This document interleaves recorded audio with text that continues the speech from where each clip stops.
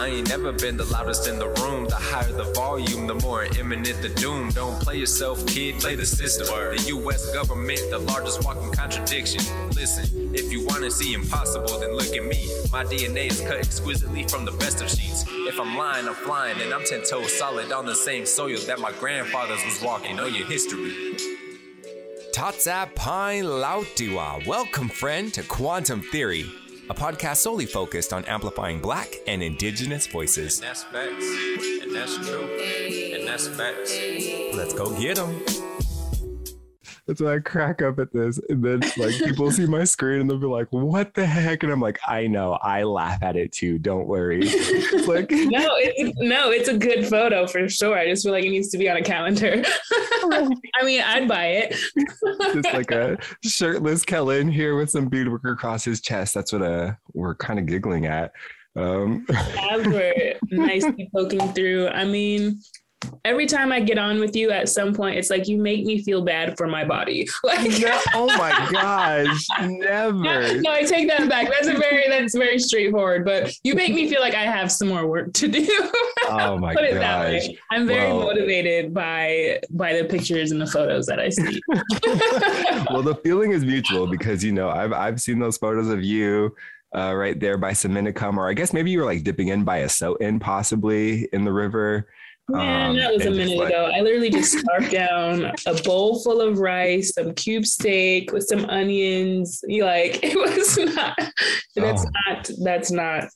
That sounds like muscle growth to me. You got to take on some nooked. You got to take on meat and other proteins in order to build your own body. So it sounds like you're doing it. Well, I have to have. I'm a meat eater, so I have to have meat with every dish.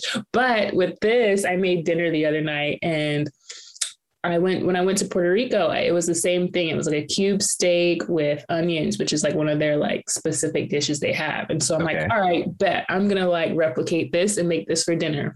Yeah. I spent half the day going around town trying to find adobo. I could not find adobo anywhere. So I was very sad. So I was like, I'll just do the next best thing, basically make my own adobo. I make it. Comes out a little too salty, but the flavor's there. I'm like, next time I got it down packed. And so I did a little bit of plantains and worked out. So that was my leftovers that I had today. Are these actual plantains or are they just unripened bananas from Valley Foods? No, I got them. No, they're actual plantains, but they definitely weren't really in season because they weren't as soft as I wanted them to be. They were good. They would be really good if you threw them in the air fryer and maybe did some dried plantain chips. Because I cooked them in butter and brown sugar. So they taste really good to snack on because they were a little bit firmer, but they weren't as soft as I wanted them to be, but that's okay. So yeah, sounds bomb regardless. I also don't even know what goes into adobo. So the fact that you were able to at least piece something together, I'm like, all the props. It's really not that big a deal. It wasn't until I got to the next store and I was like, let me just Google what's in this. But it's really just salt, pepper. Oh, I don't know if salt's in there, but at least not that much. Pepper. Yeah, I think it is. Salt, pepper, paprika, onion powder, garlic powder, and sometimes some citrus powder. But there's different types of adobo, but that's just one of the types. A basic foundation to get you going. Yeah, so I got the next best thing, and it actually worked out very well. But because I never used the seasoning before, I used a little too much in my marinade. But I'm like, next time it's gonna be popping. So it turned out really good. That's a life slogan that you just threw down. Next time it's gonna be popping. Which please. I got to apply that to my life because sometimes I'll be judging myself off the first try, the first attempt, or even just the first thought. And maybe that's the route is, next time it'll be popping. For sure. That I don't know. I try to think that way. It's you know what? I already did the worst. Although, it wasn't terrible. But it's hey, I can only get better from here. So yeah, the foundation. With everything. Yeah. The starting ground. Well, you don't have your Bob the Builder Carhartt overalls today. So I'm assuming that you must be done with some of your work products that you were doing, putting in flooring and whatnot. I was done a lot earlier than intended. So what went down was Bob got hurt. So So I was helping my cousin put in this flooring, and I was skirting right along. I had everything in my Carhartt overalls, my pockets. I was set. I was ready. I was taking out the flooring. And then I was like, all right, now I got to scrape some things off. So I went to go change a blade. I decided to push the blade in with my finger because, I mean, that's the smartest decision. So which was not the smartest decision. The blade ended up going right through my finger like butter. So my gosh. Blood was like spouting out, and I'm like, I gotta go to the hospital. My cousins are like, no, we got this. It'll be all right. So I'm like, okay. So we're literally blind faith. It looks like he just finished surgery by the time we like bandaged it up. I'm like, should I go get stitches? I don't know. I kind of want to finish this floor. So basically that's what I did. I bandaged it up really, really good. I had like this huge thing of gauze on my thumb and I ended up finishing the job because I like gotta get it done. Gotta get it done. Like if you start something, you gotta finish it. So like I did that, and I was like, well, I'll see how I am tomorrow. So basically, my construction journey, my handyman Bob the Builder hat was cut short, but floors got done. And but the downside of that is it's my beading thumb. So I couldn't bead for a little while, and I was getting very antsy, like, this isn't cool. So so the past couple of days, I've been trying to figure out different ways to bead with different techniques, but it's like, it's in the middle of my thumb. So I can't grip like right at the pad. Needle. Yeah. I can't grip the needle because it's like, it's like exactly where I grab the needle. Cause it's a little bit higher. The pressure point where you put your like pointer finger and your thumb together. Yeah. The pressure point. And so I've been trying to figure out the best techniques how to bead. I've been beading a little bit, but very limited projects that I'm able to do. And it's taking me like twice as long. So, so I think this might be the universe or God's way of telling me, Michaela, chill a little bit. So slow down. Yeah. So, which is okay. So. Wow. So that's been my week. Dang, I think about that all the time though. I'm like, because people are like, oh, you beat all the time, or like even with myself, I'll be like putting in crazy hours, and I'm like, well, I don't know how long like I'll have my dexterity in my hands or like my eyesight even, and as problematic as the show Hamilton is and all the things that I have against that show, which we can just dive into that at another time. One of the things that always stands out is like how he's like always writing all the time. Why are you always writing? Like you're running out of time. That's like one of the like things, one of the refrains that they talk about in that show. And I think about that with my beadwork. It's like, yo, why are you always beading all the time? Why are you always beading like you're running out of time?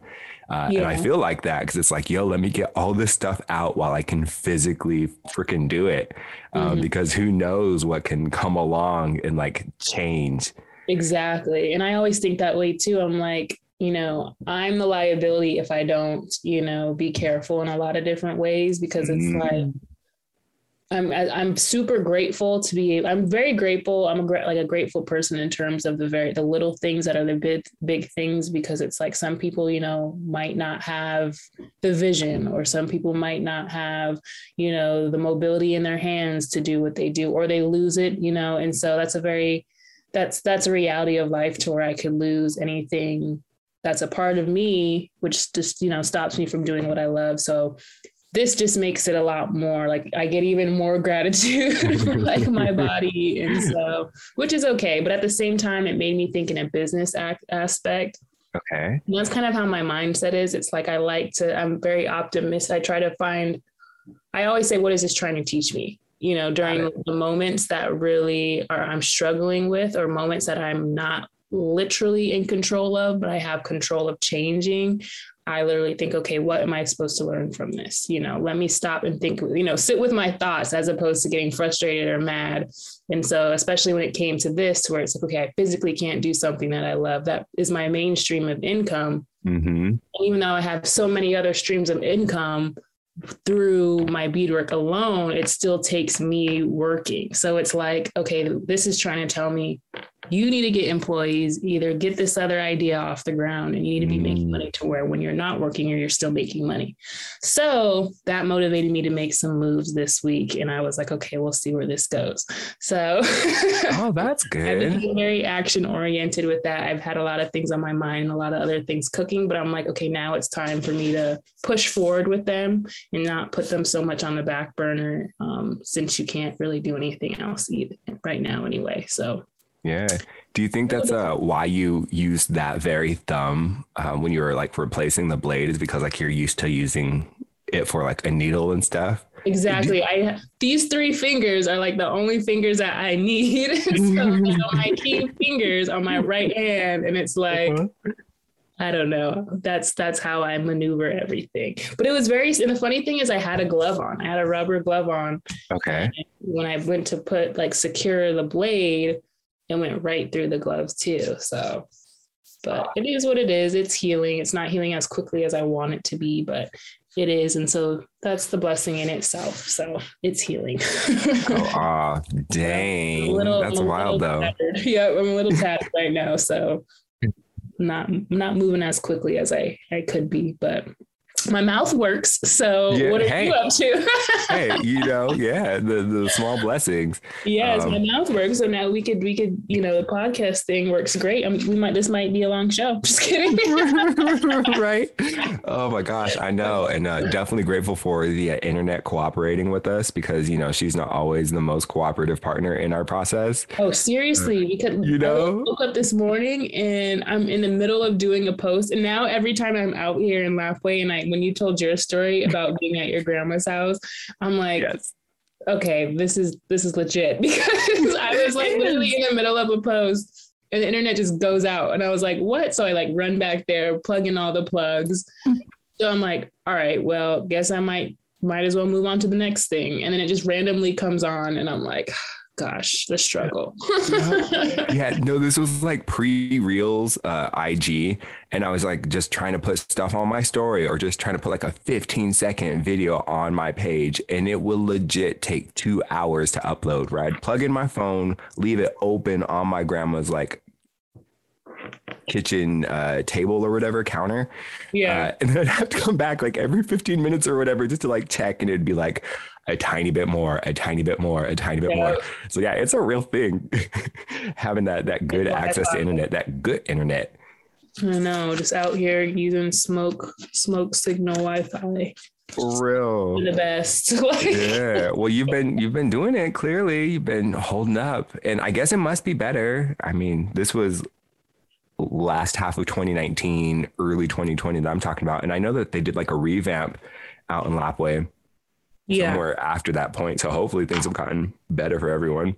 Yeah, I mean, it was working really good. It was just this last couple of days, it's like 1 minute it works, 1 minute it doesn't. But thankfully, it doesn't have like a long period of it just not working. So we're making it work. So what's been going on with you? I know you wanted some rest last week. Did you get that rest? This giggle makes me a little scared. I'm assuming it didn't go down that way. Yeah, it's the nerves. I've actually had probably my roughest week of the year since we last talked, just personally.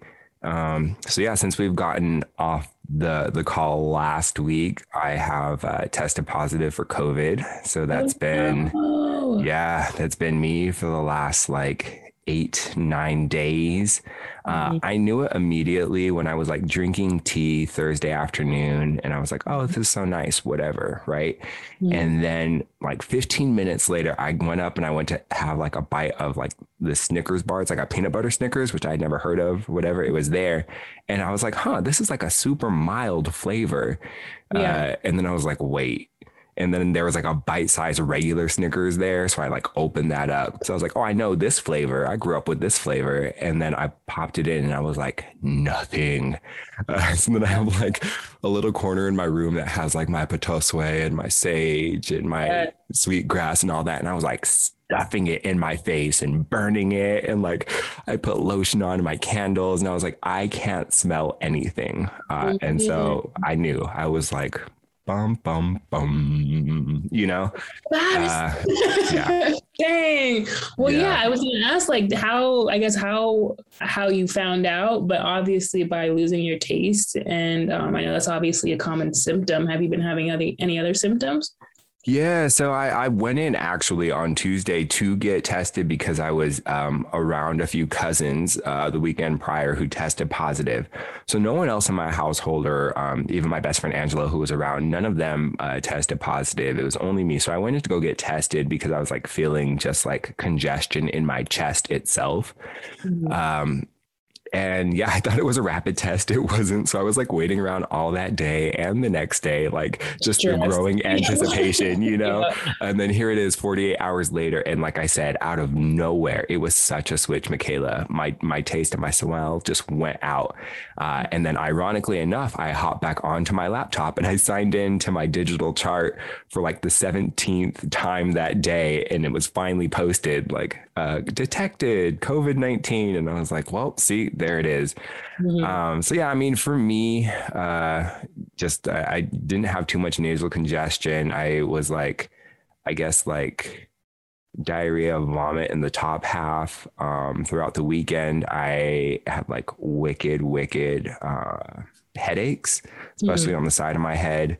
And then my chest has been just like murder central. And what's crazy is that like I'm on day like 8 now. And so yesterday and today is actually the worst that my chest has felt this entire time. It feels like somebody's literally standing on my sternum. And I physically feel it, like, especially when I like lean forward or hunch forward, like any type of crunching forward, I feel it on the outside of my body. It just hurts. Mm-hmm. So that's what I'm dealing with now. I have a cough that comes in here and there with like a little phlegm and this and that. Yeah, like it's not super crazy in my throat. It's mostly my chest that I feel. And then the other part too is just like my headache over the weekend. I also don't know how much of that is COVID, because then too, like, unlike you, I was not productive with myself. Like the second that I did get my positive detection, like I cut off water and food. I like refused medicine. I fell into like this really bad, where I let my thoughts go, and then my thoughts turned into action. And I went through like emotional distress for like a good, like 21, 22 hours straight. A lot of like self-harm happened in that time. And some of that included me throwing my head into like blunt forces. So like ledges and walls, boxes that I have around me. And so then that kind of like worried me once I was like out of like that 22 hours of like high distress, like coming out of it. Like I said, my headache was really, really bad. And then I was like worried because I was like, well, how much of that is COVID related? How much of that is me denying myself relief? How much of that is the internal thoughts that I was processing for a good 22 hours about, you know, all the negative things about myself that I can conjure. And then on top of that, the physical trauma that I put on myself as a form of self-punishment. So yeah, like it's been a wicked week for me. And it's a very heavy way to start this episode, which, you know, my apologies. Yeah, that's where I've been this week, is isolated in my room. I coming out of that emotional distress, I've opened myself back up to everything. So, you know, I closed myself off, which, you know, that's what I'm saying. It's the very opposite of what you have been good at practicing, you know, like sitting with your thoughts and processing. I allowed my thoughts and all of that to take me. And I also allowed myself to close my heart off to receive any help from any other people. And so, you know, things got really cold and really dark and really scary. And so, yeah, beyond that, like I just haven't really been sleeping well, which hasn't really aided, you know, especially in the last few nights. I only get like an hour or two. I do a lot of tossing and turning. And like at the pinnacle of my really bad place, like it really did get me to scary place where my thoughts were leading me to irreversible actions. And so like, I didn't know what to do, Michaela, and I was like freaking out. So I laid still because I was like so afraid that if I did get up and did follow even like the first step in what I was thinking, that the end step was a given, you know? So yeah, it's just been like a weird week for me. And again, like coming out of that stuff, I just always feel really guilty and really ashamed because of like what I put other people through. And then the fact that here I am, like a man in my mid 30s, which, you know, sounds like a lot now compared to like being 17, 18. Yeah, I know when I'm like 50 and or 75, and be like, girl, you were just a baby, shut up, you know? However, like in the place where I'm at, like still making the choices that aren't the healthiest for myself, it gets like very disheartening. And yeah. First and foremost, you can always reach out when you need or feel the need to reach out, or sometimes you just need a listening ear. I know for me, that was my thing too, was sometimes, hey, I just need somebody to listen to me, or I just need somebody to relate to me, or I just need someone to tell me, hey, it's going to be okay. You know, whatever that means, or it seems so lightly brushed over, but at the same time, just someone hearing me makes me feel like someone needs me, you know, or I have a purpose, you know what I mean? And so first and foremost, like I said, you can always reach out to me. It's very important to have those, even if it's not me, and have those people to kind of, you know, be your happy place and your joyful place. Like for me, I love hearing my grandmother's voice. I think I mentioned that before, or my mom's voice is like, okay, you know, I do have a purpose and I do have someone who loves me, you know, and that's what matters. So, but yeah, you definitely shouldn't feel guilty whatsoever. Depression is a very hard thing to deal with, and a lot of people feel it. You know, it's not something that goes away, but how we deal with it can change. You know, depression can't change all the time, but the way we deal with it can change.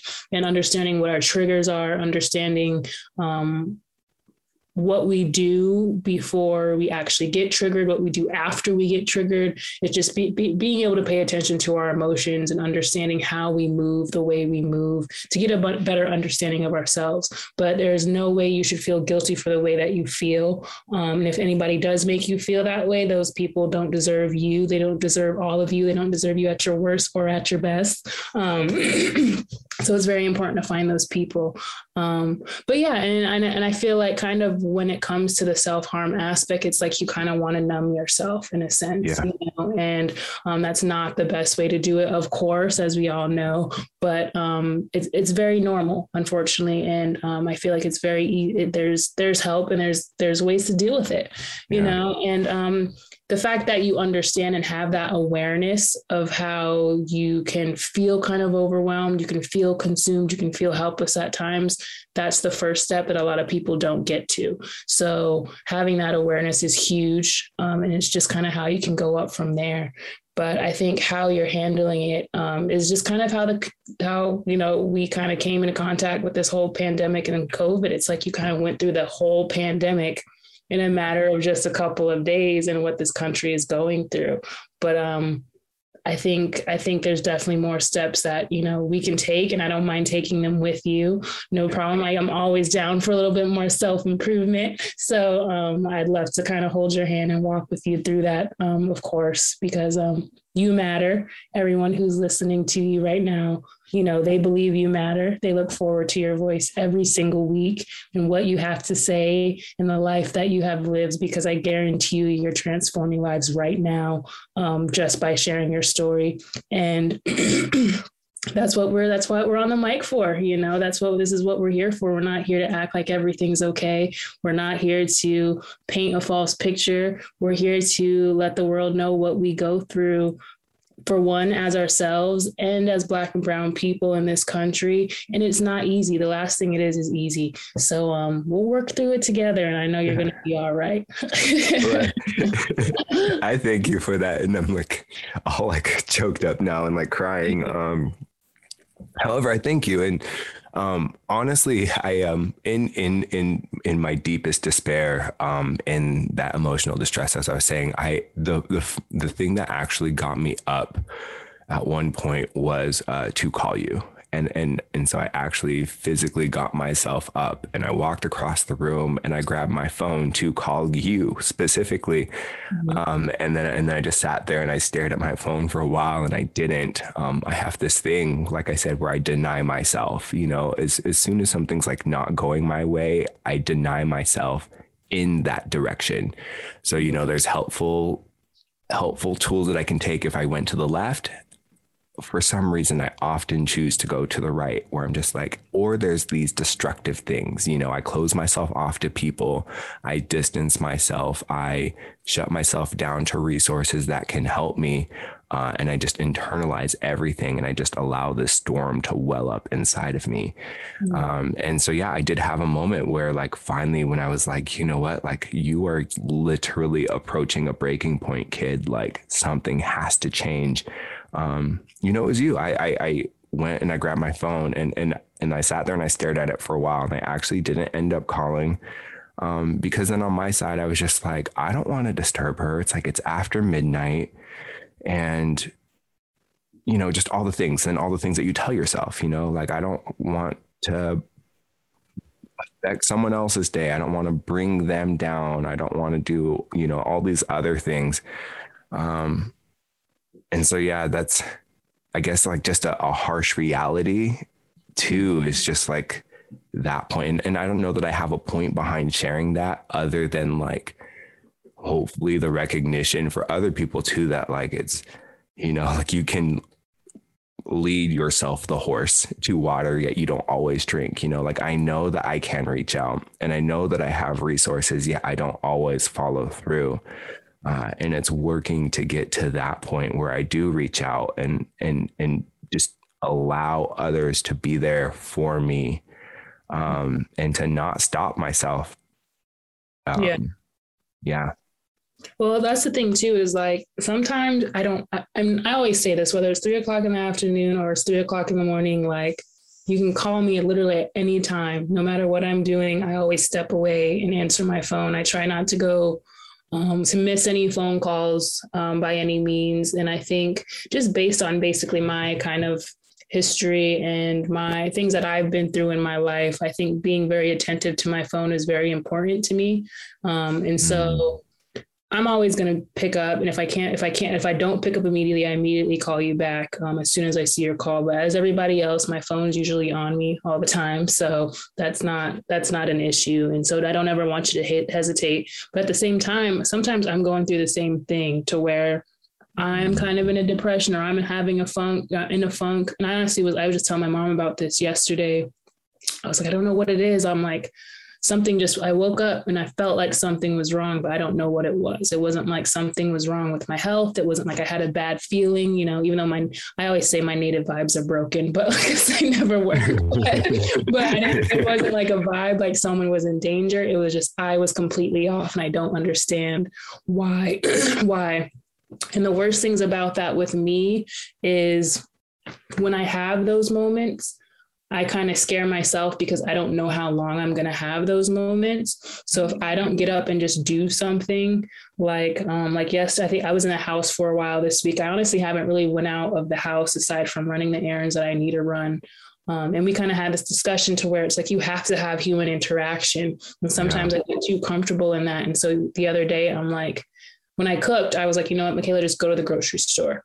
And in the morning, you don't really think of anything. You're like, no, I don't feel like doing anything. I'll just go tomorrow.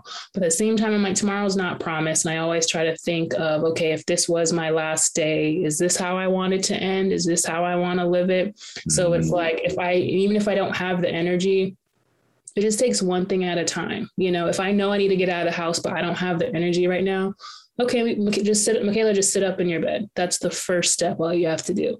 Once I sit up, okay, Michaela, just stand up, stretch, get a drink of water. I'm up. Okay, well, brush your teeth because, your breath's funky anyway. So you got to go do that. So it's like, and it's just one thing after the other. Well, why don't you just throw some clothes on, get out of your clothes And then next thing you know, I grab the keys, I'm out the door, I'm getting that vitamin D. I'm just, I don't have to talk to anybody, but I'm seeing other people and I'm functioning in the world. By the time I get back, it's like, you know what? Yeah, I'm glad I did that. That helped me a lot. Or even if it's just picking up the phone to call someone, it's like, you need to do it. First thing you have to do is just grab your phone. Good job. You know what I mean? And all you have to do is tap on the name. Once you tap on the name, your work's done. They pick up the phone and you feel a lot better. So I literally have to kind of push myself when I have those funks in the mornings, or when I feel like, this could be depression creeping in, but, I just need to do something so that way it doesn't go down the dark hole. I know that it can. But when it goes down the kind of that route and down that path, I'm one of those people who I don't like to inflict my pain or that energy onto anybody else. Onto anyone else, yeah. I have those moments too, to where I don't text anybody, I won't call anybody. I'll reach out when I'm in a good spirits too, and sometimes it sucks because it's like, well, nobody would even notice, what's actually going on over here. Everything's hunky dory in their eyes, but that's the picture I'm painting for them. It's like you have those people who genuinely do care, but all you have to do is one thing at a time, pick up the phone and tell them how you're feeling, and sometimes it goes a long way just to hear their voice or to even have their presence or just to lay with you or to sit with you. And I love those people who, it's very, very rare, but I love those people. And I try to be one of those people to where it's like, you don't have to tell me anything that's going on. I'm just going to come over and just lay with you, or I'm just going to come over and let's just watch this movie. Hey, I'm going to grab your favorite food and let's just, you don't have to talk about absolutely anything, but I'm just going to be here, And so if you have one of those people, it's like, I think that's very important too, just to have that energy in the room with those people that understand your emotions or might not quite understand them, but they just understand that they love you. And that's all that kind of matters, So that's very important, but yeah. And so that's something that's kind of hard to deal with me, is when I get in those moments to where it's like, I don't want to bother anybody, but it's something I have to push myself to get out of. And then when I'm on the phone, like I say with my grandmother, let's say, she'll say, well, what are you doing? How is this? How is this? And that kind of shows me, okay, well, like I'm making my grandma's day by talking to her, because she's asking me, hey, what do you have going on? So, she's showing me that I matter. She's showing that the things that I do matter. So it's just baby steps. There's no, I feel like, cure for depression necessarily. Like, we're human beings, so we're going to have those emotions. It's just how we handle them, and what kind of brings us joy. So it's a process. For sure. Yeah. And it's been bringing out the individualist in me, and how problematic that is, because again, pre-contact and pre-internet, all the things, we're community people. That the phrase "it takes a village" comes from somewhere, and so I feel exactly what you're saying, because as I've started to outline and kind of like how you relate a little bit, it's just like, I'll just take these things on, I'll process through it by myself, because at a certain point I can probably sift through this stuff. That way it doesn't have to affect people outside of me. Then I think, in other times and in other eras where it's just, we're not individuals, we're part of a unit, and we're shown that not only by proximity to other people, yet in these moments of turmoil, or self-doubt or whatever it may be, I can only imagine how I would be next to other family members, uncles, cousins, siblings, elders, or just the other young people my age in a village, and we would be together and processing through these things. And so it just really highlights how separate we all are right now. And for me, it's now a new goal, because it's like, well, how, again, can we get back to reclaiming these different ways? Because even that itself is a form of healing and a form of self-worth, is finding ourselves in community with others. Because otherwise, I take on the weight of the world for myself. And that's one thing that people always keep telling me, they're like, you're trying to do all this stuff by yourself, which I am. you know, and I know I am, because that's how we're wired to be in this world. Yet our bodies and our bones and our blood know different. And so I'm working to be a little bit more open and hopefully building more pathways that allow for more community enrichment, and just, you know, being open to health and healing from all the different avenues. Like you're saying, even if it's just somebody talking about something stupid, you know? It's like you're at least in community, and you're at least enriching one another. Because we want to help each other. And what's crazy is that as low as I've been with myself and thinking horrible things about myself, putting in bad actions about myself, and working to process through some of the like really, really dark stuff, the second that I hear about another person in my close circle or around me that is going through something, I'm like, how can I help this person? You know, and it trips me out, because it's like, oh, you don't want to help yourself, that you're just like down in a moment to like help another. So it's there. Like, I know it's there. It's not the same thing though, you know, and I think you probably know that, you know, I feel like, and that's the other thing, is you can't really get influenced by other people who try to give you advice when they're not going through the same thing, you know? And I think, because that's how I am. It's like, as soon as someone else is going through something, you know, it's at least who I try to be. If someone else is going through something, it's like, no matter what I'm doing, I'm going to drop what I'm doing, you know, and go help them, and be, no matter how big or how small it is, if I realize, hey, this is stressing them out or it's making them sad, you know what, let me come over, I'm going to come help or do whatever. But when it comes to me, I can have all the advice in the world for myself. I can say literally what works for everyone else, but I don't, once I say it to myself, it doesn't stick. It's not the same thing. And it's like, I never used to categorize myself as a priority. I think up until this year, I realized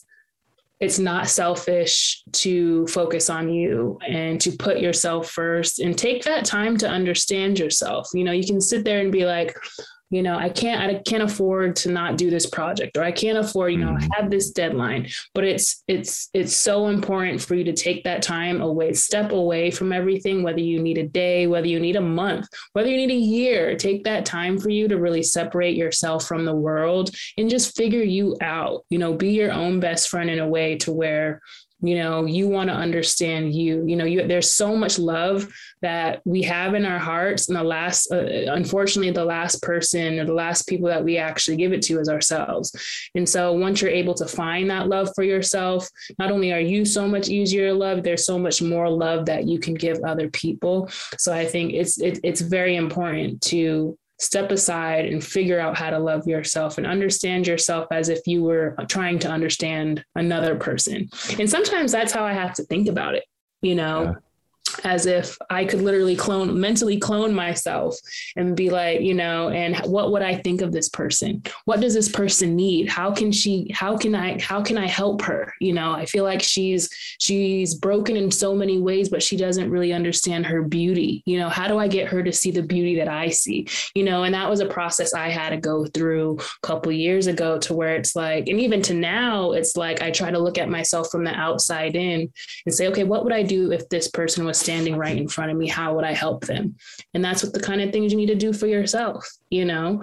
And it's like, if I realize, hey, that she is broken, I know exactly what she needs, I'm just going to go spoil her for the day and then, you know, go meditate or something like that. It's like, that's what I need to do with myself. I need to, let me go, you know, spoil myself, because I don't do that very often. Let me go get a massage, or let me go for a walk, or let me go, you know, go buy a couple things and show myself that I love myself, you know? And so I think a lot of people kind of have to have that process and figure out what their process is. You know, that's just my process now. That's became my process, to really just stop and realize, how am I feeling and what would I do if this person was sitting in front of me for them? That's what I need to do for me. But everybody's different, you know. My thing that kind of bothers me and I think that's why I had a funk the other day, was because when I'm not productive, that's when I realize kind of depression hits a little bit, or starts trying to creep in, you know? And I really have to. And I think that's why I'm kind of go so much. It's not that I'm numbing my pain by any means. That's kind of what gives me the energy of me feeling like I'm making a difference, or me feeling like, I'm, helping someone, whatever it is. It's like, that's what kind of makes me happy and makes life worth living, is, building something to where I can either provide an opportunity, or doing something to where I can help another person, or just doing something, that leaves my mark in the world, as I would say with my beadwork. Mm-hmm. It's like, once I like cut my thumb, as something minor as that is, it was like, well, what do I do now? Yeah. And I also feel that way every time I'm done, like finished with an event. So the Juneteenth event, my basketball tournaments, whatever it is I'm planning, I'm so used to being go, that once the event's over, I realize I fall into a bit of a depression, because it's like, I feel useless. I feel purposeless. Like, what do I do now? So with me, if I'm not hustling, or, that's what brings me joy. That's what kind of makes me happy. I always say it's a blessing to be busy, because that's my blessing. And so that's when I noticed my decline anyway. But the fact that I noticed it, and the fact that I have that awareness, I understand what my triggers are. And my trigger is obviously not having that productivity like I want to, or my trigger is me staying in bed a little bit longer than I should be, or that I normally have. Once I realize that, I try to switch up my game, switch up my mornings, or switch up my game plan, or making sure I commit to something, or having a gym partner, or having somebody I can go to lunch with. It just kind of keeps me going, So everybody has different techniques. Heck yeah. Wow. Well, I mean, thank you for that. And yeah, I mean, it's been kind of in that same vein. I've actually stopped and not done things because I'm like, well, I guess healing has to be a priority right now for you, Kellen. And so it's been kind of a trip actually not doing anything, like literally laying in bed, allowing myself to just watch TV. Which I've kind of switched off of TV a little bit in the last few days and tried to turn to books more. Even that, I was just like, there hasn't been a time where you just like literally just laid down, didn't do anything all day other than like nap and watch a show. Mm-hmm. And so, I mean, as small as that is, it is kind of nice because I'm always like, then kind of in the same vein, yet also not. Like I judge myself off of not getting things done, because I'm like, oh, I have my beating calendar that I talk about. Like things are stacked in a row, and it's my projection is like a year and some change out. So I'm like, I can't get too far behind. Like a week doesn't seem like much in a grand scheme, yet it can really, in a beater's mind, really push you back, because that can be a lot of hours depending on how much time you commit within a week's time. Yeah. And for me, I can put down some major hours in a week's time, knock out some major pieces in a week's time. And so then when I don't do that, then it can like start to mess with me.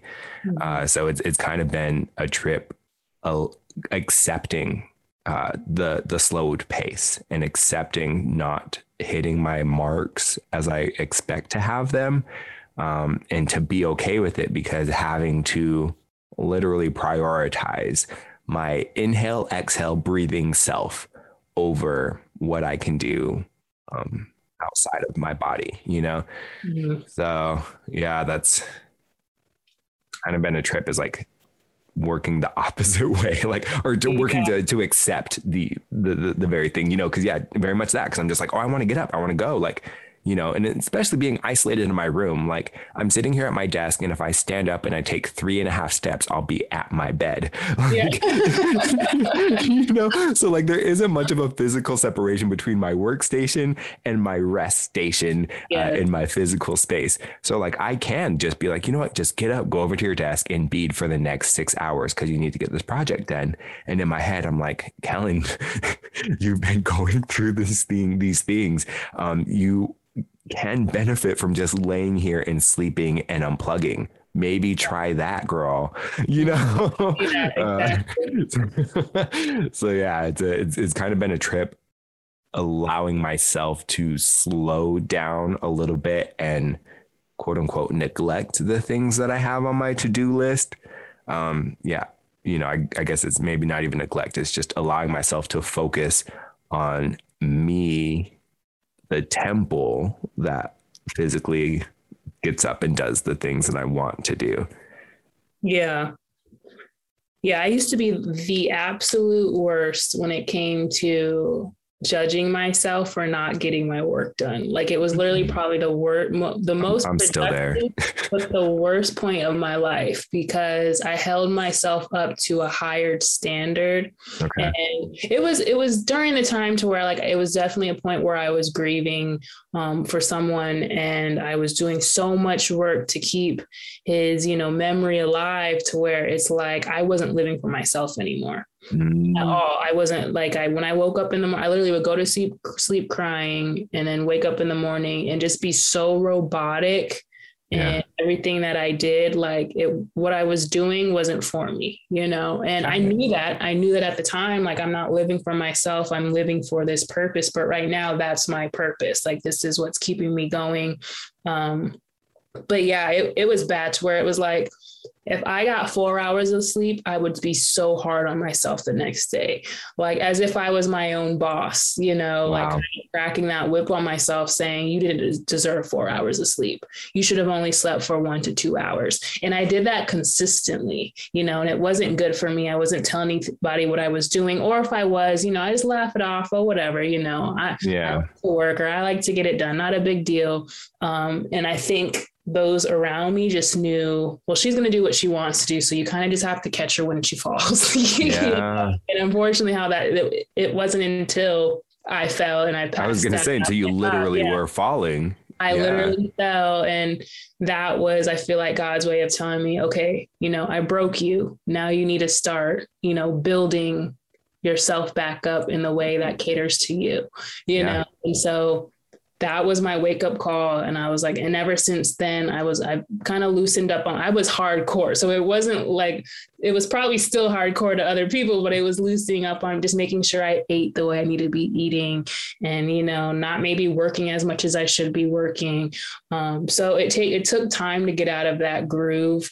But now it's like, that was me being outcome oriented. You know how I always say, okay, well, be process oriented, not outcome oriented. That was me. You have to do this. If you don't do this, you're not good enough. Therefore, you need to do this, this, this, and this to make up for what you missed, or make up for what you didn't accomplish. And so that was very outcome oriented for me. But now I'm like, whether I complete it or I don't, it's who I'm becoming in the process that matters most. It's the small wins that matters most. Like if I have, let's say, a beading project, that's a huge project, and I can easily get it done. Is it going to be my best work? Probably not, but I got it done. But does that matter if it wasn't the best work that you could have produced, if it doesn't even open your other doors to opportunities, So it's like, with being process oriented, it's like, what, this is the direction I'm going in, but I think I can do better. I want to try this creative touch right here, or whatever. And so that's you becoming process oriented, to where you're becoming a better artist in the process, because you're actually loving the work that you're doing. The right people see it, and you get even more opportunities that way. So that's what I'm saying, is like, if you focus on who you're becoming while you're doing what you love to do, you only get that much better, and then it comes back full circle. So when I said, you're not doing your best if you're not your best, because that shines, all that energy is transferable through your work. Hands down. For those other people who have employees or coworkers, it influences them as well. So it's like, you have to, love yourself as much as possible. Otherwise you're not really doing it for anything. So I think with you, especially with you, like saying you needing a break, because you needed a break last week, and you're saying like, hey, I just need to chill. And I think this was probably forcing you to chill, but at the same time, especially during this pandemic, it's like we were challenged to understand ourselves and deal with ourselves. And I think by us having to sit with ourselves. There's a lot of people who lie to themselves. There's a lot of people who are on social media who are trying to project this perfect life. There's so many people that go to the bar and hang out with people who are doing the same thing by numbing their pain, with drinking, that's still lying to yourself. You're not dealing with what you need to deal with. There's people that go out and do certain things. I used to do that too. I used to go hang out with people to where it's like feeling kind of sad. Let me go ahead and, I don't want to feel this. I don't want to cry. Let's go do something, that's not helping you. So I think by being isolated and being by yourself, it gets you to understand you and understand the way you need to be loved, because that's the most important thing. Hanging out with other people or finding ways to numb your pain, whether it is through alcohol, through drugs, through friends, through community or whatever, it doesn't help you. So I think with this pandemic, that kind of challenged a lot of people to really sit with themselves. And if they didn't like who they sat with, then you knew you had to, it was time for a change. So I think it's dope that, you're trying things, you're figuring it out. Reading didn't work for you doesn't mean that, you're never going to read again. You just find something else that works for you. You find certain shows, you find documentaries or doing whatever, that works for you. And I think that's the beautiful part of kind of life, is going through and figuring us out and what works for us. So yeah. All of that. But yeah, and that's the hard thing, I think, with getting in our own heads. One of my mantras is always, God got me. And no matter who you praise, whether it is creator, whether, whatever higher being that anyone praises, that's just something that I say is when I'm stressed out. If something looks like it's going completely left, I say, you know what, God got me. And that brings me so much ease, because I know the type of work ethic I have. I know the type of confidence I have. I know beadwork inside out, at least my beadwork. And I know, I'm confident. I know what I'm confident in. I'm just letting these outside sources get to my head, or I'm trying to get to my head in ways that I know I don't need to. So by simply saying, just breathing and being like, all right, I know God got me. So just keep doing what's best for you. Take the break you need to take. It's all figure outable, So that's kind of my mentality. Yeah. Thank you for sharing that. It's something that I'm working on. I definitely have dad issues, obviously. And then the whole Christianity thing, my grandma said that to me too. And I was talking with her about me pulling away from the Catholic Church and from the Father, the Son, the Holy Spirit, God and Jesus Christ, his son. And that's what one of the things that she was talking about, the priest that she was talking to is sometimes people, when they have issues with their father, they also have issues within this. Cause I do it's a structure, where I notice that about myself, even right now, where my concept of God and divinity and just where I come from is challenged, because I kind of feel abandoned. And I guess that's just been my relationship with men in my life, being abandoned by my biological father right at birth, and then, having a relationship with a stepfather after so many years of my life, which has its own complications. And then getting into these colonial structures of understanding Christianity and the ways that it's been used against my Black heritage and my Native heritage, then there's this distrust again. And so it is it's so cool to hear you say oh, God got me, and that you can use it as a mantra.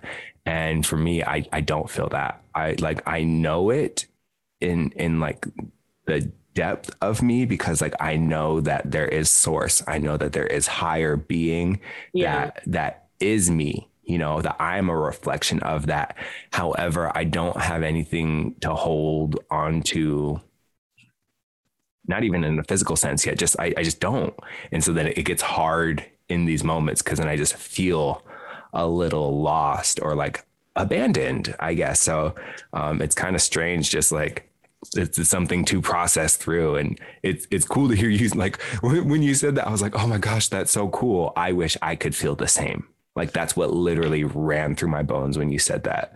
Mm-hmm. Well, I mean, we haven't talked about religion yet, but and that's the thing is, and just kind of as I get older and we have those realizations of colonization and how much this faith was forced into us to where we had no choice and we had to drop all of our cultural values and traditions for a faith we didn't even know, a God we didn't even know. That's what's kind of, you know, that's I think that's what kind of changed for me and has been changing for me, just coming to that realization, because I was raised as a Christian, you know, now that I'm getting older, you know, my family's still, you know, following Christianity and are Christians, you know, of course, that's not going to change. I feel a little bit of the rebel, just knowing, you know, the harsh realities of it. And so I've sat there and I even thought like, well, do I still call God, or like, you know, having that whole identity kind of shift in what I've always known. And I just kind of came to the realization, like, I don't question that there is a God. I question the practices you know, that people have had in following God. And it's like, I've only known him as God. You know, I could sit there and say creator, but I wasn't, you know, it doesn't feel comfortable yet because I don't know the practices that are affiliated with calling him creator, you know? So it's like, you know, or even just saying him, you know, there's so many realizations of, okay, there is something, you know, there is something or someone that, you know, has created this world, you know, and it's a feeling, you know what I mean? So it's like, I know there's something. So I've kind of came to that question of like, do I keep saying God? Do I not keep saying God while I'm still trying to figure all of this out? But I'm like, well, there's nothing wrong with it because that's all that you know, until you come to pass something else, call it whatever you want. But you know what I mean? So just knowing that, you know, that the higher being, or some people say universe, you know, whatever, I know that I'm taken care of regardless, as long as I'm moving in good faith, as long as I'm moving, you know, in faith in myself is kind of what I'm saying as well. So I feel like as we go through adulthood, we have all these different, you know, things going through our mind and we're figuring it out. And especially between the ages of like 19 or even starting at 22 all the way up to like 28, 29, this is our moment of we take on a lot, you know, we've taken a lot of just understanding society, understanding the world, understanding our relationships with people, understanding who they're becoming and who we're becoming. And, you know, we take on a lot and the world can be very, very overwhelming. Yeah. But I think, you know, we are figuring it out at the same time. I definitely respect like Will and Jada. I don't know if you followed them, but they went through every religion. They read the entire Bible. They read the entire Quran. They're on another religion now. They're just like, you know what? We want to know what's all out there, you know? So I don't think they designate one religion. They find what's beautiful in each of these spiritualities and they kind of just do what works for them, you know? And that's kind of what I really, really respect, you know? And it's like, if you think about it, religion is kind of, you know, it is man-made in a sense to where each culture, each race, they decide and to get to choose what they want to, somebody's out there making up the rules, you know, so why can't you make up your own to make sure that your life, you know, you're happy and living in your truth and, you know, finding yourself, you know, do whatever works for you. So, but yeah, so I noticed that you're like, you say God, and I'm like, well, part of me doesn't know what to call him, but part of me is, this is all that I've known, but I know that something, and I know that I'm taken care of and I feel that energy. And so that's kind of what I guess I'm faithful. I feel like it's important to be faithful in something. Yes. You know? So. Yeah. Yo, Twitter was going up yesterday. I think it was about Will and Jada because they did like a new interview where everyone's just like, what was that? Was it Red Table Talk? No, it wasn't Red Table Talk. It was some other interview that happened. They're just like, oh my gosh, just because like how they always like talk about their relationship outside of like the religious part or whatever, about, you know, their different things outside of them. And I don't know how they deal with their issues. Anyways, I don't know either. Giggling, going through Twitter, just people being like, can you just keep your business to yourself, please? Because here we are being like Will and Jada. And then you guys come out and you say these things and you're like, gosh darn it.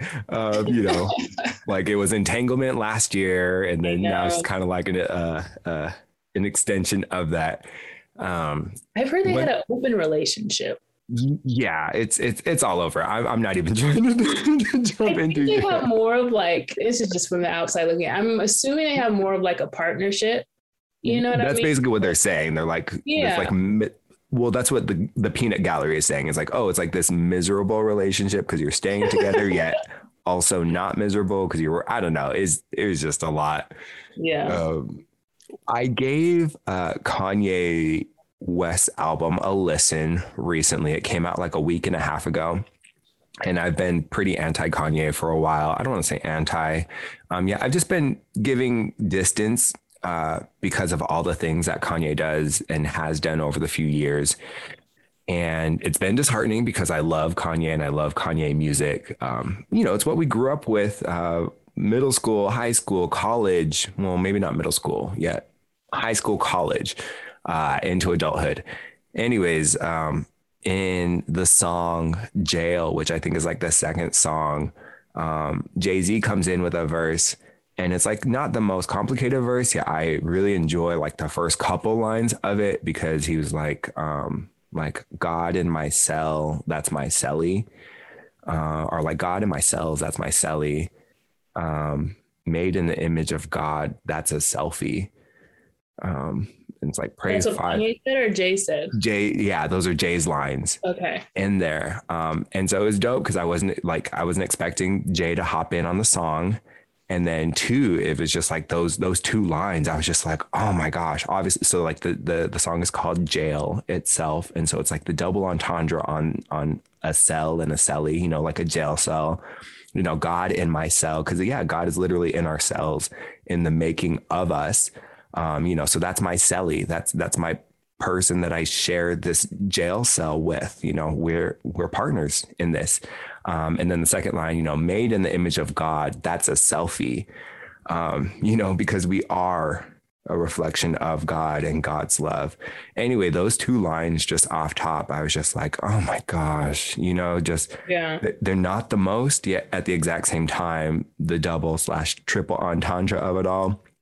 And just that thought where, you know, as I was talking about when you're like, you know, God got me, like those two lines, they hit me because I do have like this complicated relationship with how I define my relationship with higher power, Hanyawa, creator, source, universe, God. Yet it's the truth, you know, it is in my cells, you know, and I am an image of, that's kind of random. No, I haven't listened to the album. Beautiful. Yeah, for sure. I haven't listened to the album yet. I've heard it. I haven't heard good things, but word. Yeah, I've heard it sucks, but that's probably why I haven't listened to it yet. I got mixed reviews from Drake's too. Drake. See, the Drake's there's just. I loved Drake because, you know, 2009, that was like me coming out of college, you know, we even spit a couple Drake lines like a week and a half ago from Best I Ever Had, like the premiere single from Drake.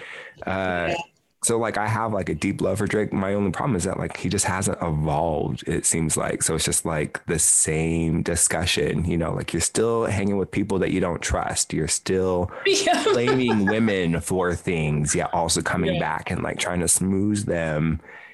You know, it's just like that's kind of my problem with Drake right now. It's just like, can we evolve, please? Can we think just a little bit more critically and just like grow into adulthood a little bit more rather than just like wanting to be a fuckboy, which is the point of the album because it's literally called Certified Lover Boy. Yeah. So it's just like he's doubling down on that rather than like, hey, let's grow. And let's talk about real things. So that's my problem with that album. The only thing I've heard is that Too Sexy song. Yeah. I'm too sexy for my It's the only song that I've heard. And then with Kanye's album, what was I gonna say? Yeah, I haven't heard good things, but also I was watching The Shop, LeBron's on HBO. Yeah, and Jadakiss was on there, and he like was saying how like Kanye called him and was like, "Hey, I want you on the album." Like he sent a jet and blah blah blah. And then by the time he was done, you know, it was cool. And he basically was just saying like, you know, Kanye's different. He's like, there's been different Kanyes through each chapter, but all I can do is pray for him. So I'm like, I don't know, Kanye's probably still going through some things. Yeah. And it just seems like he acts out in the public eye, you know, because everybody loved College Dropout. Kanye. Oh my gosh. You know what I mean? That's when Kanye was. Come on. I got chills when you said it. And so I feel like Kanye's probably still working on him. Oh, for sure. We're all a work in progress. But I think my thing is just, it's hard to forget the whole slavery is a choice thing. That wasn't cool to me. Yeah. But at the same time, it's like he was mentally sick too, in a sense, because he was all over the place with the whole Trump supporting thing. And yeah, even putting himself into the candidacy and splitting votes, you know? So, you know, I think I know for me, I know I couldn't handle being in the public spotlight. Like I just wouldn't want to. And so I think for him to kind of be going through and taking the journeys that he's taking and just being a human being, he does in a public eye, but he also feels as though he's not wrong. And I think that's where he goes. Yeah. That's where he goes wrong. But yeah, I haven't listened to the album, but Nas' album dropped not too long ago, and he has a banger with Lauryn Hill. She's her verse is so good. You have Okay, I'm gonna check it out. The name of the song, I literally have it on my phone. I'll pull it up on my iTunes right now. Yes, on my Apple Music. It's a very, very good song. But yeah, her verse is a whole vibe. But then also the new news that drops this last week is that she's going on tour with the Fugees. With the Fugees. And tickets are live and well. So I might have to grab me one. Okay. You have faith. I have no faith. I was just based off the history. That's what I'm saying. That's why I didn't jump on the tickets, because I'm like, wait a minute. Lauryn Hill has a track record of not showing up. So and if she does show up, it's hella late, and then she sings all the songs super fast. Like she sings X Factor like it's a techno song, you know, so that it's done in like 2 minutes. I'm like, wait a second, like all the richness is in the slowness, you know. I love me some Lauryn. Ever since I was a kid, like that back to Sister Act is like when I was like, all right, I'm a fan. Like I love me some Lauryn, but I don't Rita, know. right? Also, Rita and Sister Act. Rita with the tude. You want to go somewhere, you want to be something, you need to pay attention. Like she was big role model. Y'all coming with me, Frank Hay? Hey. Then she goes, so much for friendship, as she like walks out of the class by herself. Girl, you're trying to make us all cut class. No, thank you. Exactly. Like, I just told you my parents will whip me if I fail, you know? like, sister, something you don't understand is this is a bird course. And the reason we call it a bird course, like I love that whole right there. I love that whole movie. Like, gosh. But yeah, anyway, and she was supposed to be supposed to be in the Lovers and Friends concert that's in Vegas. It got so big and sold out that they added a second day and added on a locks too to the second day. So I'm like, oh, should I get tickets? Like, I'm not trying to be around all those people. It's COVID. Like, and so I was like, you know what? I'm just gonna go ahead and buy some stock. So I bought some stock in Live Nation. So they better show up and show out. So your girl can do some big things.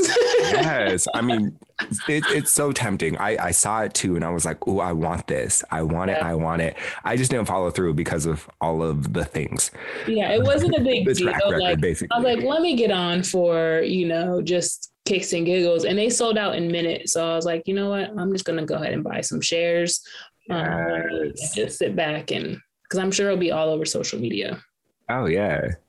Well, yeah. So it's called Nobody. I looked it up. Nas featuring Lauryn Hill. Yeah. The song's called Nobody. So I'm excited. I'll check out his project after this. Looking forward to it. And I still haven't listened to Montero, which I so want to do, by Lil Nas X. Speaking of a Nas. That's been out for like a week and a half. And somehow I've avoided spoilers, which has been pretty awesome. Which... whatever. I still want to give that one a listen. Yeah, Kanye yeah, for me, it was really problematic when he went into his whole, well, obviously the whole Trump thing, the whole red cap thing itself, MAGA, all that stuff. And then when his Sunday service started taking off, I found it kind of problematic when he was like teaming up with Joel Osteen, I think. That, and he's like, not even a good like image anymore. You know what I mean? And I was like, so wait, are we just like going towards this whole Jesus thing as like another form of money? You know, it's like, and this is in 2019 where I'm already, you know, stepping back from my Catholicism and my connection to Christianity, and like he's jumping head in, and then they're teaming up together. I'm like, how can you be a multimillionaire preacher, this white man, Joel Osteen, preaching all these things? Yet there's poverty and just inequity throughout the world. And so then it just didn't sit right to me, the way that like Kanye jumped into all of this Jesus talk in his music and then was teaming up with another megala millionaire. And then they were touring and doing things. I was like, it just seems like a money grab off of the name of Jesus, which I guess just literally gave credence to my feelings towards Christianity and towards Catholicism, that it is literally just a money grab. And like, I hate to reduce, actually, I don't fucking hate it. I don't care. Like, it sucks that it's that. Ooh, I don't even use that phrase. It's unfortunate that like so much of Christianity and Catholicism is tied in with money and power. Yet that's all it really is when you really get down to like the history. And that's not to disrespect the word itself and God itself and divinity itself. Yet the man handled and the man-made constructs that continue these systems, that's like the problem, you know? And so like that was super like disheartening. On top of it all is like, so now you're turning to Jesus and to this God thing as like another money grab, Kanye, and then pulling in these other like mega white preachers. That's what, like, you know, that was another part that really turned me off. And then, yeah, continuing on with, you know, slavery is a choice and putting himself into the candidacy and splitting our votes and, you know, like all of these things to like work against us. And the last thing that I kind of have to say about this that I really don't know anything about, yeah, I'm looking forward to learning more. One of my cousins is actually reading right now, Michaela, a book about like the massacres in which the Whitmans and the Spaldings came to our area at the exact same time, those two missions, and how they decimated our people, you know. And I think about this when I did my treaties project, where I went through the treaties that our Nez Perce people signed along, or, you know, whatever, all the treaties between our peoples and the U.S. government, how the U.S. government itself never does anything it's on its own. It's always done through contracts. And that's the same today. Like the U.S. government does contract work. The work that I was doing through SAMHSA, the Substance Abuse Mental Health Services Administration, that's a federal funder, you know, they contract people, they contract private organizations to do the work. So the federal government is never going out and doing the stuff. They're contracting people, and and that's just always been the case. And so like these missionaries that are going out for their quote unquote goodness, they're government contractors. They got these contracts from the government to go out and do these things that we have now, you know, come to see as our history. Mm-hmm. And so like definitely have to learn a whole lot more about all this, or I don't have to yet, want to learn a whole lot more about this. Yet just that bare fact alone, you know, it's like, we're always taught this history of like benevolence and, you know, them coming out to like do goodness. Yeah. Yet no, they're money grabbing government contract tours, you know, going out and doing the things. And it's what we know today. And it's just disheartening. But yeah, I think that's what Joel Osteen, that was his whole controversy, was obviously taking money, which I'm not really surprised, just because mega churches are kind of that capitalist. Yep. What's the word? entity. I guess I don't know, but it's like mega churches. I don't empire, because it's imperialism, really. Yeah, and it's a lot, and I think they definitely go on within Black communities as well, probably more so in white communities in terms of capitalizing on their churchgoers as much as possible. Basically, just give us some money for breathing in our building. Like, they find any ways to capitalize off of their churchgoers, and that's something I feel like that's very problematic as well. And I think with Kanye, kind of going back, jumping to him really quick, it was like, I feel like after when he did Sunday service, I feel like that was him trying to get back to the Black community. In a sense, that's what he said, which is kind of, I don't want to say it's unforgivable, but it definitely leaves a bad taste in their mouth. Yeah. So I think that's what, to me, and it just seemed like that was just obvious what he was trying to do, was to get his listeners back, because we are his market. We are his fans, his audience. When you let us down in such a big way, I think, he had to come back with something big. And I think that was his way of doing it, but in terms of like, first, his choir was great. Like, they were amazing. You can't deny it. Like, they're beautiful voices, beautiful Black voices coming together in harmony, in unison, pulling the traditions from Africa and from our deep South, of hymn and harmony and resounding and really pulling a higher power through the body and working in unison. That's kind of the messed up part about it, because it's this beautifully rich thing. Please continue. Sorry.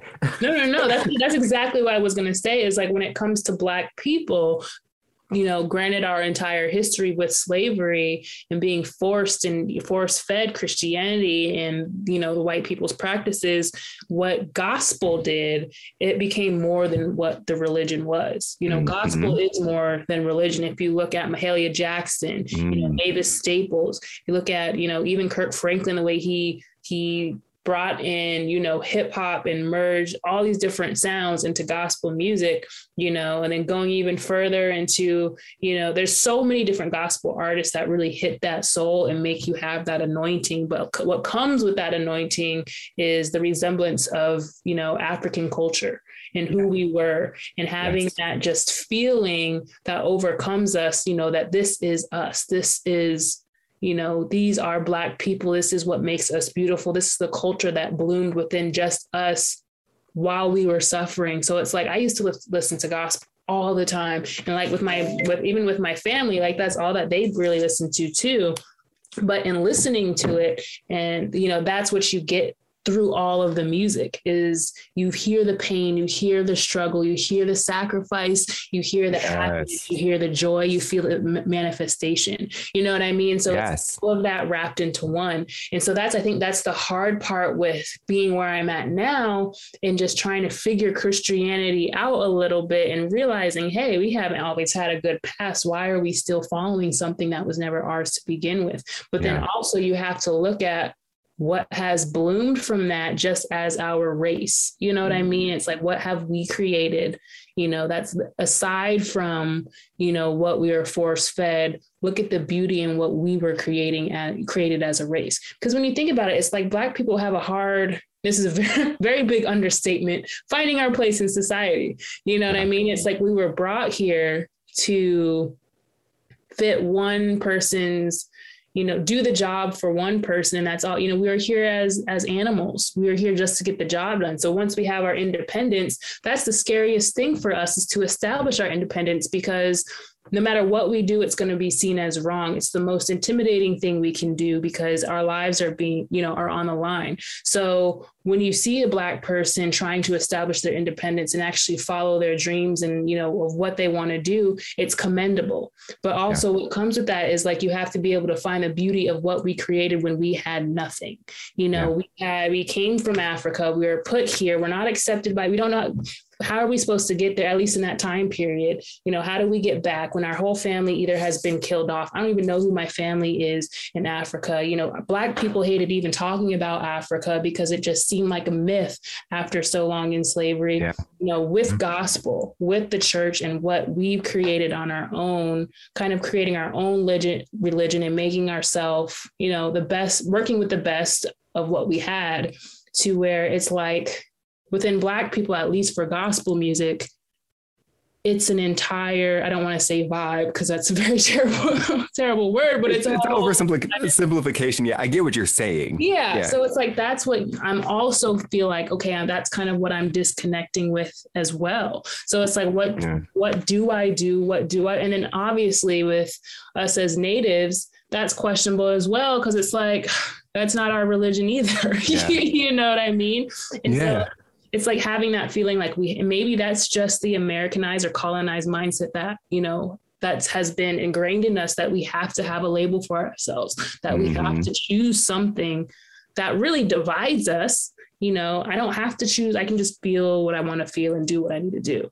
But after all of that from Kanye, it's just, I know, for real. I feel like he kind of knows all of that, and him by releasing Sunday service after blatantly saying that he basically is a racist, that was his way of trying to connect to the Black community by getting into their souls, you know, through by getting into their souls, by the vibe, which vibe low key is probably literally just shorthand too for vibrational, because we understand frequency and we understand vibrations and what that means, and singing song, the audio. Yep. You know, these are vibes. It's vibrational. It's Om itself, you know, like that word. If you don't know anything about the word Om and the history behind Om, Google it real quick, and just like you learn about the godness of Om and the vibration through the body. You know, it means something. And so, these voices coming together, it's vibrational. And gospel, it's frequency. And our bodies are made up of water, you know, water is life. We know this. Our bodies are made up of water, and vibes and vibrations and the frequencies that flow through our body and extend past us in the greater frequency of the universe and how just the world itself works.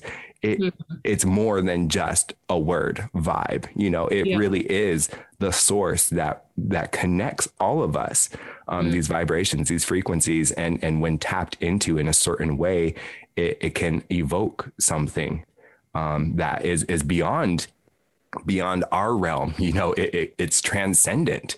It's anointing, like you say. It's connecting to future generations and past generations. It's extending out past our bodies. So it's as simple as it is. It's also like this huge, powerful thing, you know? Yeah, for sure. Yeah.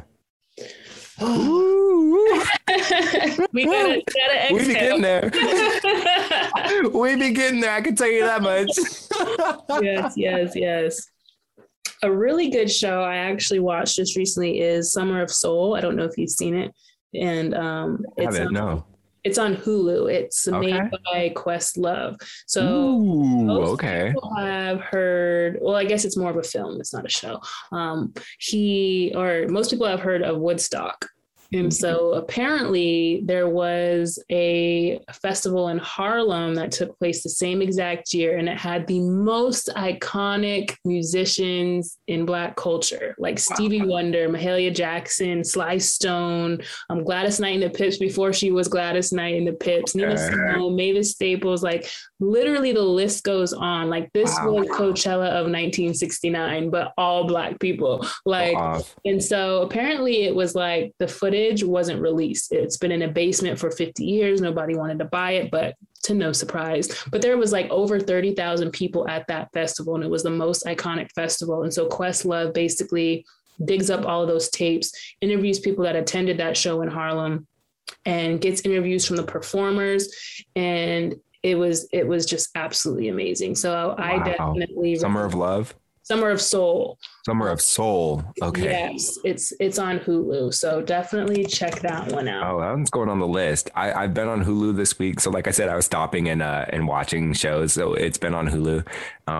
It's been Housewives of Potomac.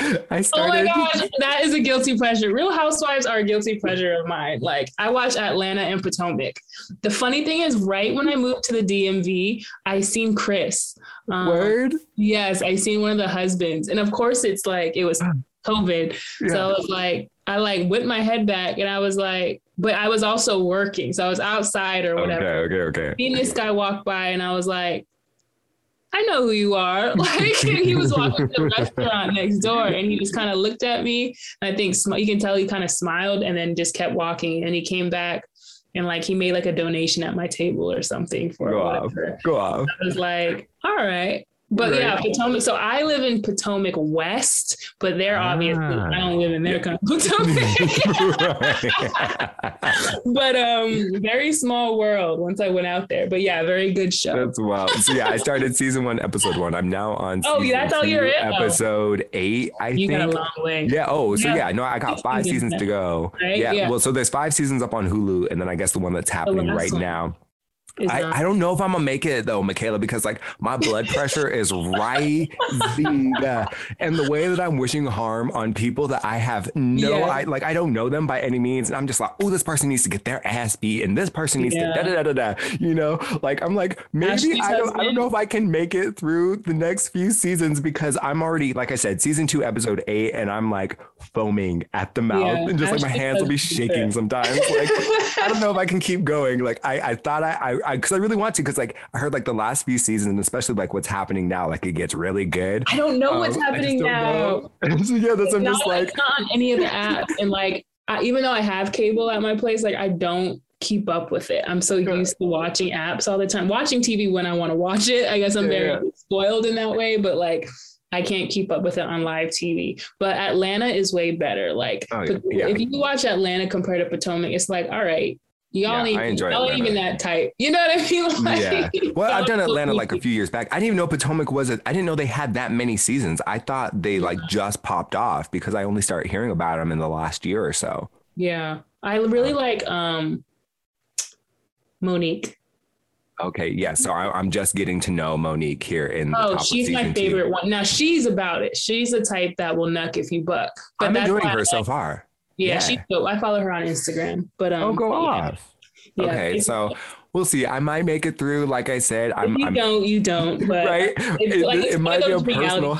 Yeah. For my personal well-being, I might not. However, I want to get into the culture too, because I'm like I see it go up on Twitter, and I'm like I want to know. And I've seen some of the clips from like the last season and like what's going on now. So like I want to be part of the fray. Or is that the right? I don't think I use the right expression. I mean, I want to be part of the intellectual TV. So it is what it is.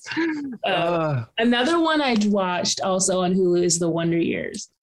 That just came out last week. Yes, I seen the first episode. Honestly, I feel good so far. I used to remember the original Wonder Years. So I just remember it coming on at like Nick at Night and like I watch it sometimes. And so I was like, well, let me try this one out. But it's totally Black like oriented. Yeah. So it's like on the first episode, they tap into the killing of Martin Luther King. And even though they're not down South, they show kind of how it shook our culture, you know, and how heartbreaking it was. And I think if it sticks around, which I hopefully it does, I think it taps you into that time period for Black people and the things we had to go through. You know, these are our roots. You know, this is where we, you know, this is how we handled America. But there's also a lot of inside jokes too. You know, of course there has to be. So, so I like it so far. You know, we'll see how it goes, but I like it so far. I had a hard time accepting the fact that they called it the Wonder Years, because I just have a hard time accepting the Black version of other things. I can understand that too. Yes. You know, it's like, why does it have to be the Wonder Years? Why does it have to be the Black version of the white Wonder Years? Yeah. And there was a show on HBO, a comedy show. I can't remember. I'll have to look it up. Something to do with like the universe, or I don't know. I can't remember. And that's what they talk about. Like this whole sketch. They're like, what if we do this except that Black version? And everyone's like, oh, and they're like, what about this? but the black version. And they're like, oh, you're so right. And then somebody's like, yo, I'm trying to pitch something completely original. And everyone's like, meh. And they're like, yo, but what about this except black? And everyone's like, yes, let's go. And that's what I think of. That's what I like. I'm not cool. Like, I understand where you're coming from, because I'm like, if it was just labeled anything else, I mean, it'd still be a dope show, but it'd be even doper because it's our own, you know what I mean? So when I say I like the show, I like the concept of the show, but the name is the only thing where it's like, okay, we're taking these white people's handouts, you know? And there's actually a Dear White People. They're on their season. They released their season 4. Oh, I saw it. Just came out. Yeah. It's kind of hard for me to get into, but I haven't really sat down and paid attention to everything, but it's in musical form. So I didn't know that. Mm-hmm. But that was one of the things that they brought up, was like, you know, basically taking white people's handouts, and, you know, they're still superior by allowing you to do certain things. They had a word for it. Forget what it's called. They even bring up Beyonce, and they have that funny part to where it's like Beyonce did the same thing with Disney and blah, blah, blah. And then you also have that one black side. It's like, oh no, you don't disrespect Beyonce, but then it's a real reality of the whole thing. Yeah. So they touch on that episode, just basically how like white people kind of, you know, seeming like they're doing a good thing, but in reality, it's not it's just their handouts. Yeah. So, and I think that comedy show was called like Astronomy Club on HBO, something like that. Oh, I was thinking you were talking about Black Lady Sketch Show. Oh, that one too, though. Amazing. This one, it came in between the 2 seasons of a Black Lady Sketch Show. And I think it's called Astronomy Club. I'd have to Google it, which I can do later. And super hard shift, yet also just something to get on the air, especially where we are right now. Is kind of just like, again, our country and where we're at, and just kind of effed up in all the ways. You know, there's the missing white woman syndrome, which I saw tried to like get trended on Twitter. And I was like, I don't know about all this because of like the one missing person. And, you know, the whole discussion about how Black and Brown and Native communities have had missing people within the same state that this one person has gone missing in, who have never been reported in the state's statistics. And then beyond that, within the overall media. And so like that being a major issue that we're again confronting right here and right now. Then the other one, basically, which I'm not so sure how much you've like read about it yet. Maybe this is something we can do for like next week, is looking into ICWA itself and everything that's going down with ICWA right now. Which ICWA is the Indian Child Welfare Act. And actually, just to keep this simple, I'll actually read this clip. So the headline: Texas big oil lawyers target ICWA in a bid to end tribal sovereignty. And basically, it's if the Supreme Court overturns the Indian Child Welfare Act and or ICWA, which is a federal law that keeps Native children with Native families, tribal sovereignty could soon be a thing of the past in the U.S.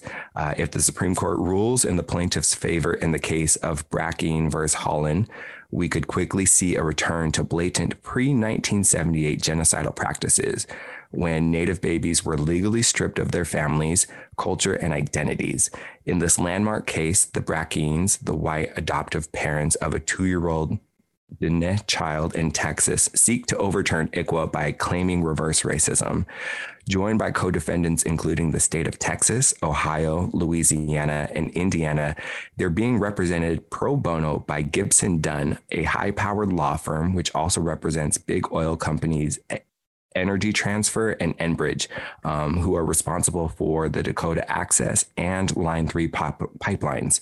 And this lawsuit is the latest attempt by pro-fossil fuel forces to eliminate federal oversight of racist state policies, continue the centuries-long genocide of America's Native populations, and make outrageous sums of money for energy magnates, gaming speculators, and fossil fuel lawyers.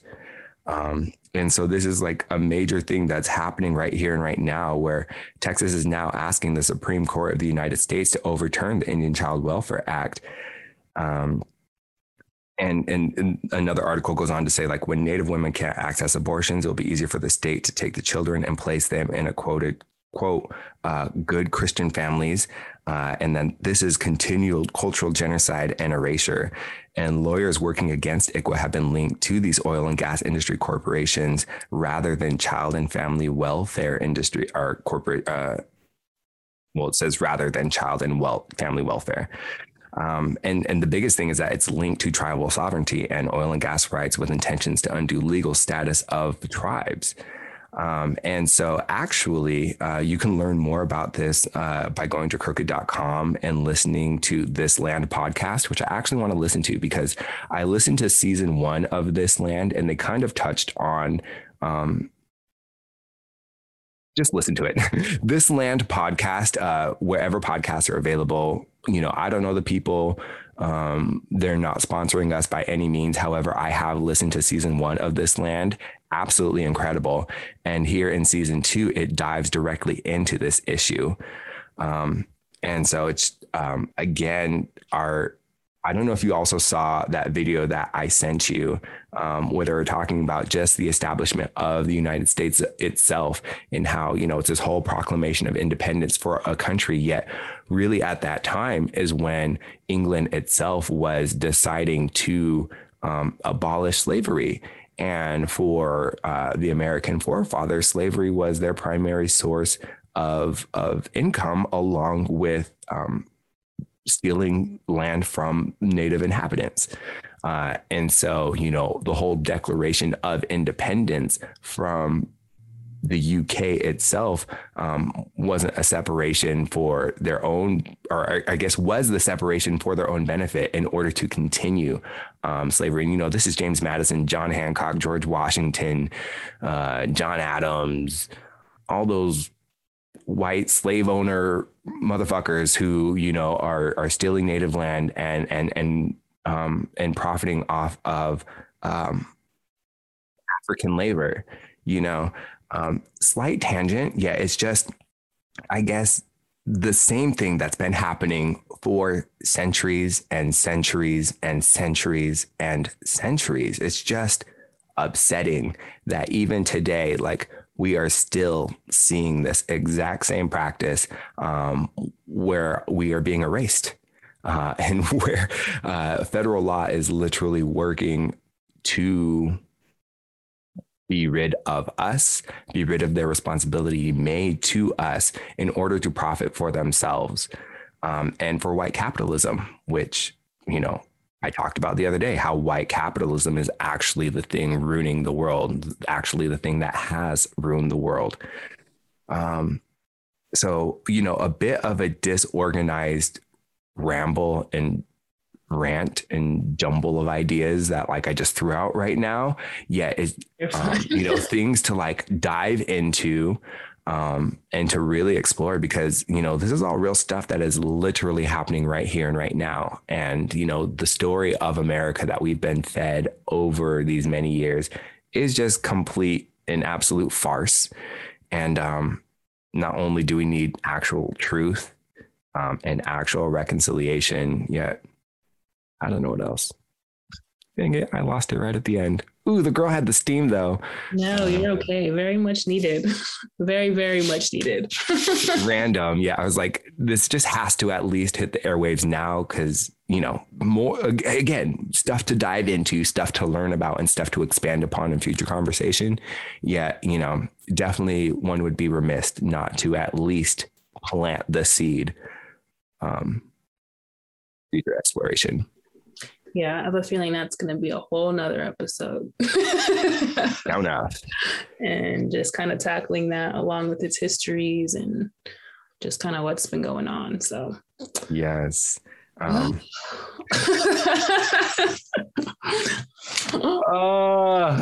Yeah. These guys. Yeah. Well, because it's I guess the biggest thing that comes with all of that stuff is the sense of hopelessness, you know? So here I am personally battling with my own sense of hopelessness. And then I want to look outside of me, and the evidence outside of me is showing the exact same thing. You know, it's a continuation of systems that have worked to eradicate and erase us. And for them to still be happening to this day, where, yeah, like one white person goes missing and now the entire nation stops. Yet we're like, what about us? You know, what about our trans relatives? What about our Native relatives? What about our Black relatives? What about all of our Black and brown and extended past, you know, the white community relatives? And then, you know, these surreptitious legal proceedings to strip us, you know, they talk about the domino effect. Like, yeah, they're targeting ICWA right now, the Indian Child Welfare Act. Yet this is going to, like, depending on what happens, it can roll back tribal sovereignty, you know, our own claims, which is the exact same thing that, like, was happening, if you listen to This Land season 1, with another court case. And it was fully backed by the 45 administration. I'm not even going to say that motherfucker's name, even though I've already said it once earlier. They don't get the honor again. Moral is, I guess that's the thing, is that, like, in this week's depression, it's like, it's not only internal. It's like, as soon as you look to the outside world, it's like, being a Black and Native person in this country, the entire intent and the entire history has always been to murder and profit off of us. Mm-hmm. And it's still the same. And we're still doing it, or we're still living in that reality. And so then it gets hard, because then, like, my sense of hope, or my hope for hope, you know, like, oh, I can be hopeful about something. And it's like, as soon as I turn to outside of me, it's also no. Yeah.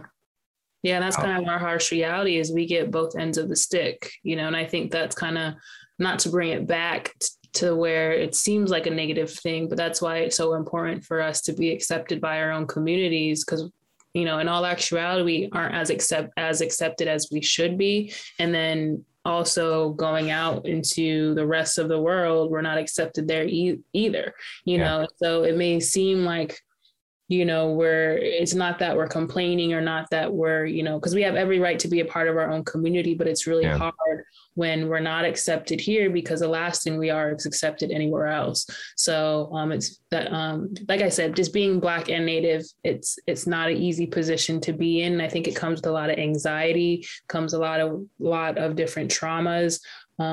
So it's a lot to deal with, you know, just being a Black Native. And it's hard being on social media. Just yesterday, I'm like, dang, it's hard to get on sometimes, because you can't scroll by without seeing a Black person being treated unfairly, you know, or even a, you know, Latino, or even, you know, seeing all the missing and murdered Indigenous. Yes. It's like, it's very heavy to have to deal with social media sometimes. And as a, you know, biracial person, you feel all of that, whether it's your race or, you know, or it's not, you know, that you're someone that could get the exact same treatment. And it's not easy. Sometimes I'm like, I just have to shut myself off from social media.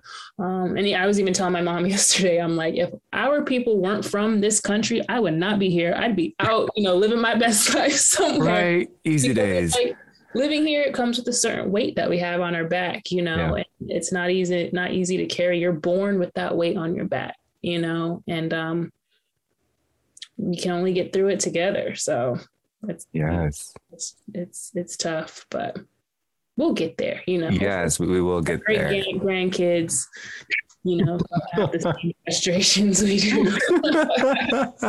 Well, you know, hopefully they'll at least be equipped with some more of the information, you know, like anyone coming after me, at least, you know, a little bit more about the treaties, because I've read it, you know, and so I'll sit and I'll talk to you about it, you know, and we'll get down to brass tacks, you know, because these histories that we've been taught, and even right now, like, you know, Oregon itself was trying to eradicate or trying to erase Nez Perce people from Oregon textbooks in schools.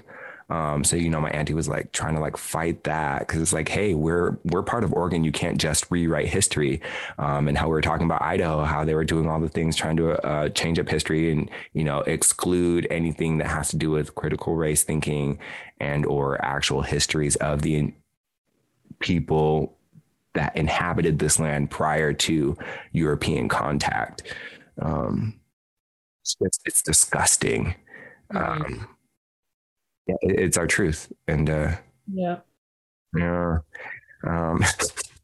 was about that statement, just saying, you know, it's beautiful, but it's ugly, but it's, you know, more importantly, it's beautiful to be like, yeah, this is our truth, you know, just understanding, you know, how much, we are still here, you know, you can take us out, but you were planting plenty of seeds, you know, you didn't realize you were planting. So, we're beautiful in that way. I feel like we're a rose through the concrete. Yes, just like Tiana Taylor. Now, if only I could have the body exactly to match. I could be Tiana Taylor in the Fade video with a cute little curly bob, and just like glistening skin, abs for days, and just her whole energy is just amazing. She's so funny. Like, so funny. Well, I guess we have something to work towards. You know, here we are both with our body goals in mind. You know, so we can incubate through the maybe this could be our thing. So that by the time spring hits, summer hits 2022, we'll both be ready for our 2022 is our year. Photo shoot. Everyone said that about 2021. 2022 is our year. We'll be each other's accountability partners. Yes. Oh my gosh. You know what? And it's been spoken. It's thrown out into the air. It's thrown out into the world. So now the universe is working right alongside us to help us to achieve these things that we want to see. So, exactly. So on top of that, land back, healing for my people, and pay us. Yep. Rent's due. Until next time. Let's go. They're tired of us. They're like, turn off the mic. Just kidding. But all right. Until next time. We want to thank everybody for tuning in today. As always, it's a pleasure to be here with my crew, simply talking our Black Native talk like we do. There's a whole lot more for us to discuss though, so stay locked in. You can check out our episodes on quantumtheorypod.com and feel free to send in any topics, questions, or small business shoutouts to our socials, and you might just hear us discuss it on air. Our IG handle is @quantumtheorypod, and you can also find us on facebook.com/quantumtheory. So be kind to yourself out there, know that you're a boss, and drink plenty of water. Kotski Pihechnu. See you next time.